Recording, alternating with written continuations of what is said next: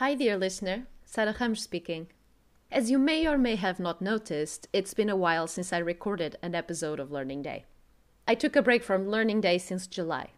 And I'm intentionally saying that I took a break from the podcast and not the learning itself since then. 2020 has been the learning bootcamp we didn't sign up for. And damn, weren't we there. We had to crawl and jump and cry and celebrate and all the things in between to get to the end of it. And it's definitely not the end of that experience yet. If anything, it's probably the start of the awareness that we are on that learning journey. If a year ago I argued that we had to learn every day, today I simply observe it. Don't you?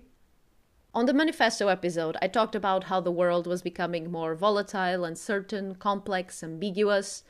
Does it sound familiar now? I want to document this collective experience. I want to capture what happened and how we adapted to the rapid change, how we dealt with the uncomfortable truths, how we acted and reacted, how we thrived and/or survived. And maybe you are thinking, can't we just move on? I've had enough of 2020. Well, I would say you can, but should you? Consider this. An essential part of learning from experience is reflecting on what happened and considering how to apply those learnings in different contexts. So we have two options. To wish everything would go back to how we thought it was and waste all the effort we've put into 2020, or acknowledge that we are on a longer learning journey and make the most of it. If you are willing to get on that journey with me, I'm inviting you to share your story.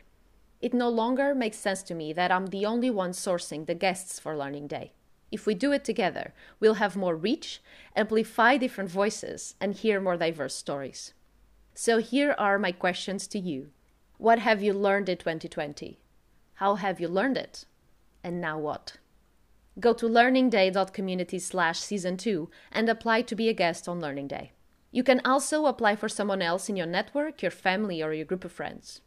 I would love to hear about all kinds of honest stories, from the most to the least Instagrammable, from the sourdough bread makers to the ones who barely made it through the year with a sane mind.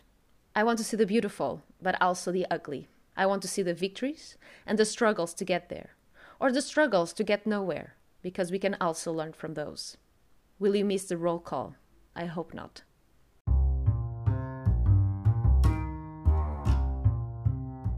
I don't know where this is going to take us, but I know we're going to learn something along the way.